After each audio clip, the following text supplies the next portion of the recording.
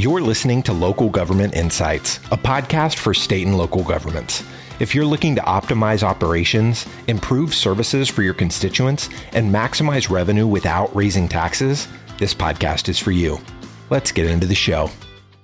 All right, welcome to the Local Government Insights podcast, Modernizing Government Leadership, your source for insight for local government technology. My name is Brendan Middleton, and I'll be your host today. And we're going to be speaking with Ann Kirkbride about why it's so critical for governments to consider a digital transformation strategy now more than ever.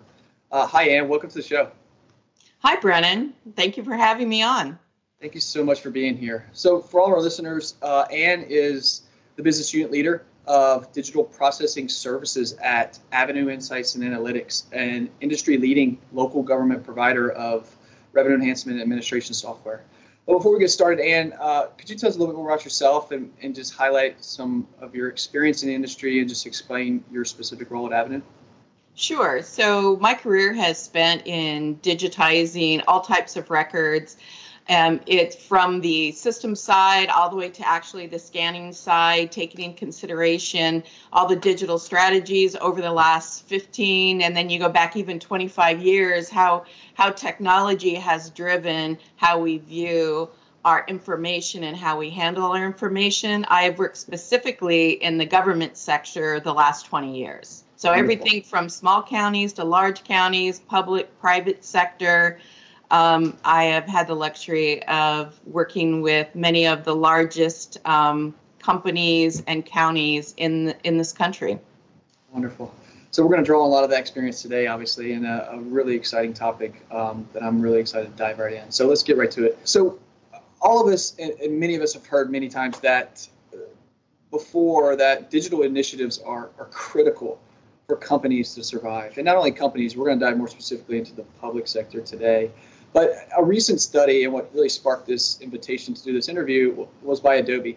They found that companies that have prioritized over the last 10 to 20 years digital initiatives are overwhelmingly more than 60% more likely than their peers to achieve their business goals. And everybody's got business goals to achieve. So I want to dive right in and my first question really is around adoption, because I want to start with, how do you get started? In your 25 years of experience, as you've explained, working with local governments more specifically, how often do you see them adopt new digital strategies? And when not, why, and what are the reasons why they don't want to move forward? Sure. So I would say specifically in the government market and the world in general are very comfortable with paper, right? You can touch it, you can see it. That brings them a great deal of comfort. So if you are a government that is dealing with these documents that are driving our country's history, they are supposed to be retaining these records for life, there is some comfort in the fact that you have this paper you can reach out to. And when you move it to a digital format, that becomes less elusive. So I think the fear factor is it's not as good as paper, but in fact, it's better than paper. But I think for most of the area that it's getting, not having that paper to touch is really the fear factor of that somehow, even though you can take a digital copy and reprint it, right, but that seems to be, the concern, or they won't be able to find it. And so, but certainly as we talk further, we can really show some examples how that's not the case.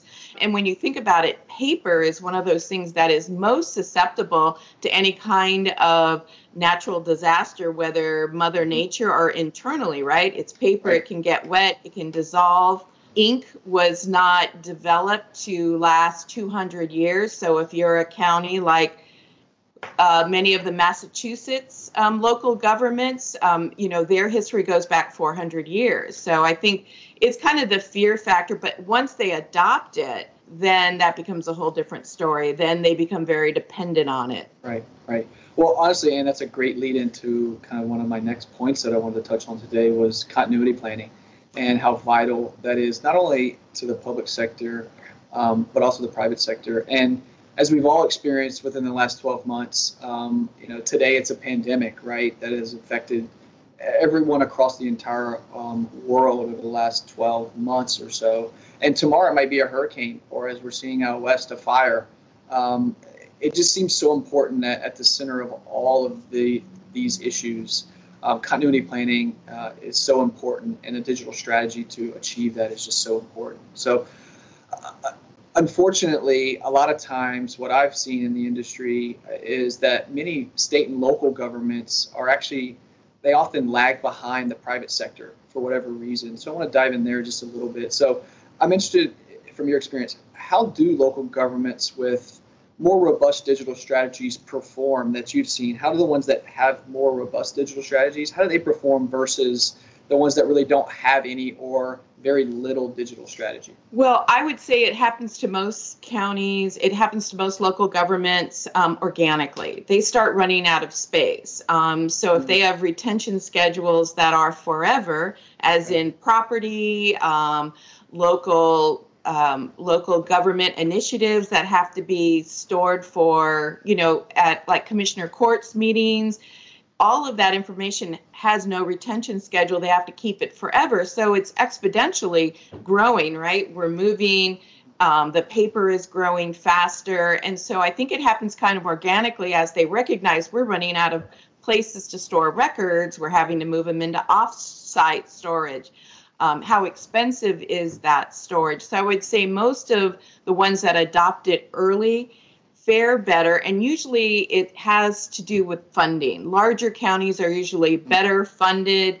They think of digital strategy, but if you're a small city or town in Connecticut, you don't have the same access to funding. So I would say they fare much better, and more importantly, they're able to react much faster, right?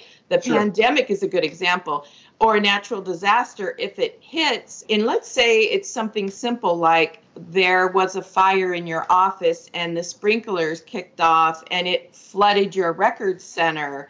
I mean, that's kind of an occurrence that happens every day. What's your ability to do business as normal? Well, if you've got a digital strategy in place and you've got your records backed up, it's literally just let's move to a different location, boot up some computers, and then you can continue to do business as usual. Or you're working from home like we're all experienced now. So I would say it's happened more organically.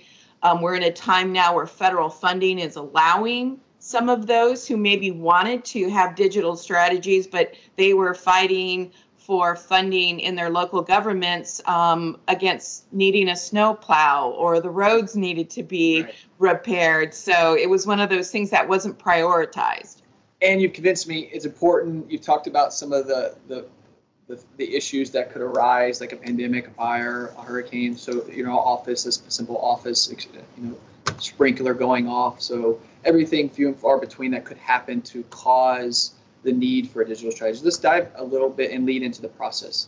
I oftentimes hear, where do I start? Like, how do I get started? So how can some of our listeners and local government leaders that are considering moving in this direction, like a lot of times when I'm beginning a new process, like I want some quick wins. I want to feel like I'm doing something. Like I want to feel like I'm accomplishing something without going all in and feeling so overwhelmed that I have to do all of this all at once. Like, can you talk about like how certain governments can take advantage of what you're describing in terms of some easy wins? And if they have a long way to go in their digital transformation, like where should they begin? Absolutely. And I always say it begins with baby steps. Every journey begins with a single step. So you have to really just start in that direction.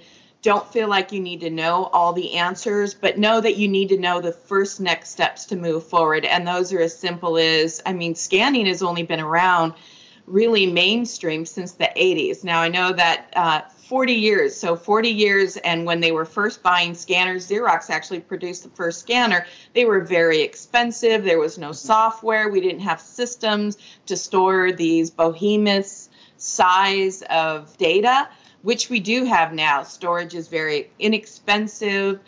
Scanners, you can buy a scanner for $150. So the very first thing I think is commit that you're going to develop a strategy, and you're going to start with baby steps. And that is that you have a scanner and you have a computer at which that can hold those documents. And I think that's as simple as it needs to start with, as most of us are kind of used to in our daily lives. Cool. So let's talk a little bit about the traditional analog approach and governments that we are talking about right now that are behind in this digital transformation, how they need to begin thinking about how they can continue to offer residents, quote unquote, traditional analog essential services during a future crisis. Because again, like we talked about, today's a pandemic. We may never see this type of pandemic or crisis before to this magnitude, but there's others on the horizon.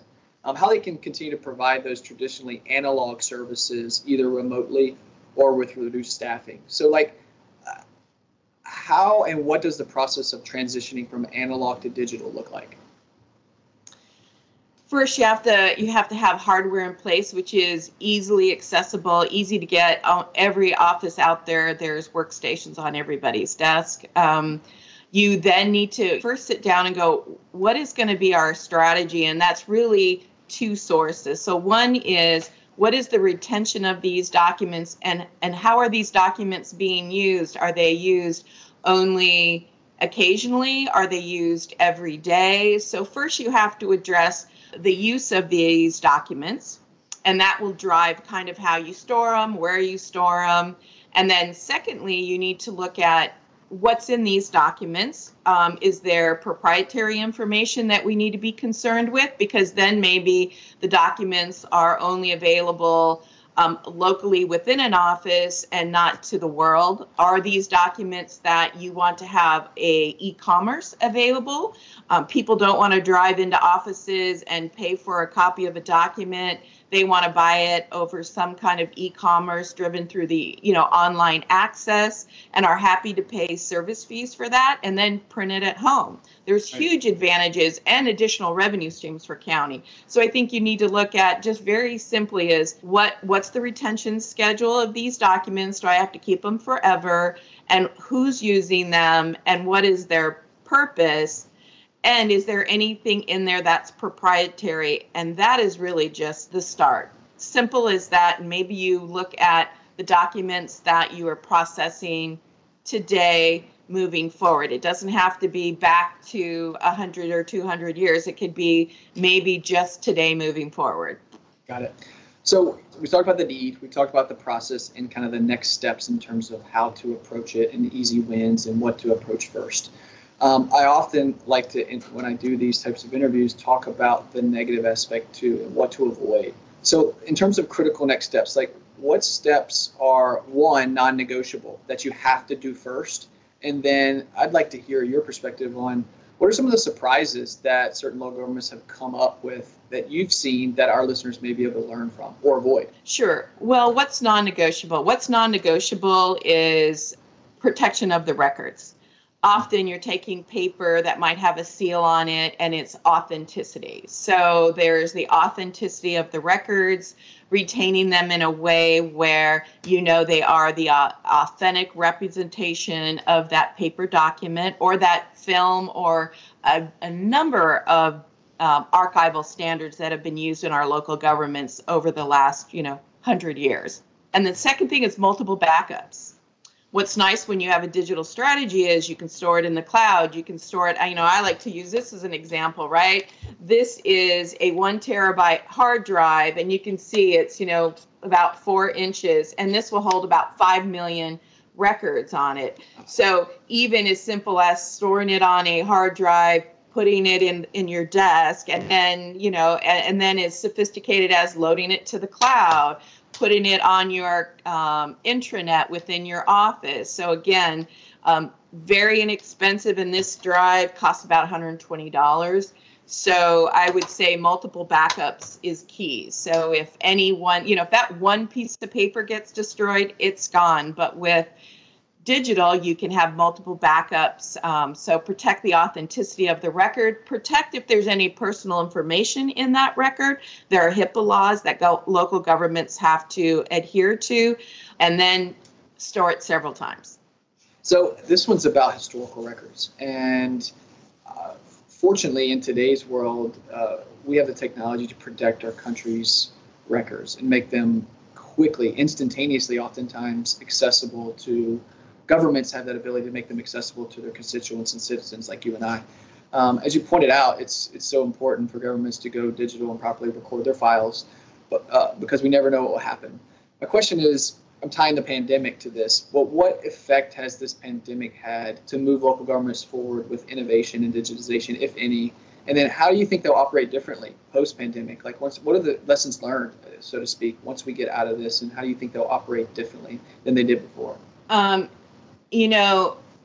The pandemic hit us very much like any other natural disaster immediately. I mean, within weeks, the country was closing down, offices were closed. So it literally has changed the way people do business. And what happened with a lot of local governments is they closed their doors. Well, what if you were trying to buy a house? What if you were in the middle of building? Now, what if now you're trying to change your office to make it socially distanced and you need to put in walls and you can't get a building permit because the offices are closed? It has forever changed how we will do business. And like you mentioned, those jurisdictions that had been working on a digital strategy basically then say, hey, we're moving people to home. It was more about getting computers and giving them secure access to these documents. But if you have courthouses filled with paper, you have an entirely different struggle. Now, I'd like to bring up some of the exciting things we've gotten to do. So Plymouth County is the oldest county and one of the first colonies in our country. The Mayflower landed there. And this was just a fascinating project to see these documents written 400 years ago, that it was Plymouth's goal to digitize them and make them available to the world. They want them available online because historians wanted to see them. But it was challenging from our perspective, right? Because you had paper that was 400 years old, and although they had been storing it in climately controlled rooms, they were all handwritten, and so to make them searchable, we transcribed. And if you've not ever read a document written in the 1600s, you'll clearly find out there was no Webster's dictionary. That's right. It was just attorneys deciding what words meant, and so. So there are many challenges to that, but certainly being able to transcribe the Mayflower, which is our first record of our community that was driving policy, right? They had to form that on the Mayflower so that they had some kind of government. It was the first government document ever in our history. So when you saw those challenges, it was absolutely fascinating. And now those documents are available to the world when you go to the Plymouth website. And so, but he's had a digital strategy in place, and every year he commits funding to it. And every year Plymouth looks at how we're going to move forward. And so he has gone back to his first county record. He's gone back to his first colony record. So he has a very strong digital strategy in place, and he's committed to it every year. And every year part of his funding goes to that. And then you wake up one day, 400 years of your history is available online. Move forward to now we're the pandemic and you're a small county in Vermont who's always wanted to digitize, or a city or a town anywhere. Maybe you're in Texas. Now the pandemic is hit and your office is closed and it's not safe for your people to go in. Well, we've seen in the last quarter of this year where we had 22 of these counties, it's like, hey, we need to be online today because we can't collect revenue that our county needs because we can't come into the office and you can't come into the office. And so even if you're a small county, what we saw is legislatively they were given access to funding that has to do with digitizing their records and make their records available online. I mean, 22 counties, and in a course of 10 weeks, we were able to go out and bring many of those who only had a computer on their desk and paper files and cabinets completely online. That was very exciting. And they're so excited now, right, because they've always wanted to do it. So it is attached with funding being a priority right now. So those are some of the fun stories that we've done. We've worked in very large communities where maybe they're trying to, one of the things when you do start, if you have a digital strategy, then you start getting other problems like you have a digital record and 40 people are saving that same file. on everybody's desktop, clogging up their SharePoint site. So once you get down the road that far, then you start dealing with those kind of strategies. So Monroe County is one in Pennsylvania where they had that same concern. They have a strong digital strategy. And so now it's taking all those records and putting them into a unified access point where instead of everybody storing things locally on a hard drive, they're stored locally on a shared office drive, whether it's office or a county, so that you can pull that electronic document a million times. You can be looking at it, but you don't have to be storing them locally on hard drives and clogging up your computer system. So, but those are problems you have later on.